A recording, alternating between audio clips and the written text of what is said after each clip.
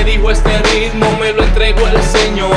Cuando lo escuché mi alma se sacudió y el Espíritu Santo esta letra me dio. Es que a lo malo llaman bueno y a lo bueno malo, y ya en la Biblia de todo se escribió. Respeto que mi Dios tal vez no sea tu Dios, pero tengo derecho a levantar mi voz. ¿Qué es lo que les afecta? Quieren enmudecernos y con sus ideales arroparnos, envolvernos. Ahora se quejan si se predica en las escuelas, pero vestir niños de niñas eso bueno consideran, y vuelven con el cuento que ya muchos han engañado. Quieren la separación de la iglesia y el Estado, pero en la Biblia en Juan 15:5 podemos ver: Jesús dijo, separados de mí nada podéis hacer. Si el Padre anunciara que mañana regresaba, los boletos se vendían, el choli se llenaba, la noticia acabaría, todas las primeras planas lloverían las ofertas, el dinero, la fama, la muchedumbre gritaría loca algarabía. Pero sabes, todo sería de hipocresía,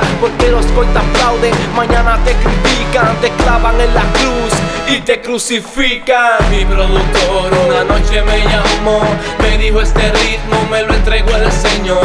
Cuando le escuché mi alma se sacudió y el Espíritu Santo esta letra me dio. Es que a lo malo llaman bueno y a lo bueno malo, y ya en la Biblia de todo se escribió. Respeto que mi Dios tal vez no sea tu Dios, pero tengo derecho a levantar mi voz. No se trata de opinar, se trata de la verdad, pero tranquilo que Jesús no te quiere obligar, Él no te vino a acusar, mucho menos a condenar. Él solo te quiere escuchar porque te puede salvar. Y aclaro, yo me aferro a mi fe y no a mi intelecto. Quieren cambiarlo todo si Él todo lo hizo perfecto. Por eso le exhorto al país y al gobierno a no rechazar al médico si el pueblo vive enfermo. Aunque mi postura es obvia, no sufro de homofobia, solo que no estoy de acuerdo, entonces ¿cuál es la discordia? Tenga misericordia Dios de todos nosotros, que somos justificados mediante su gracia. Y no venga el fariseo a señalarme con su dedo, porque eso podría esperarlo de un ateo. Una iglesia dividida o religiosa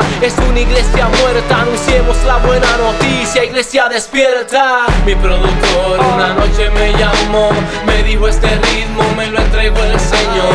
Cuando lo escuché mi alma se sacudió y el Espíritu Santo esta letra me dio. Es que a lo malo llaman bueno y a lo bueno malo, y ya en la Biblia de todo se escribió. Respeto que mi Dios tal vez no sea tu Dios, pero tengo derecho a levantar mi voz.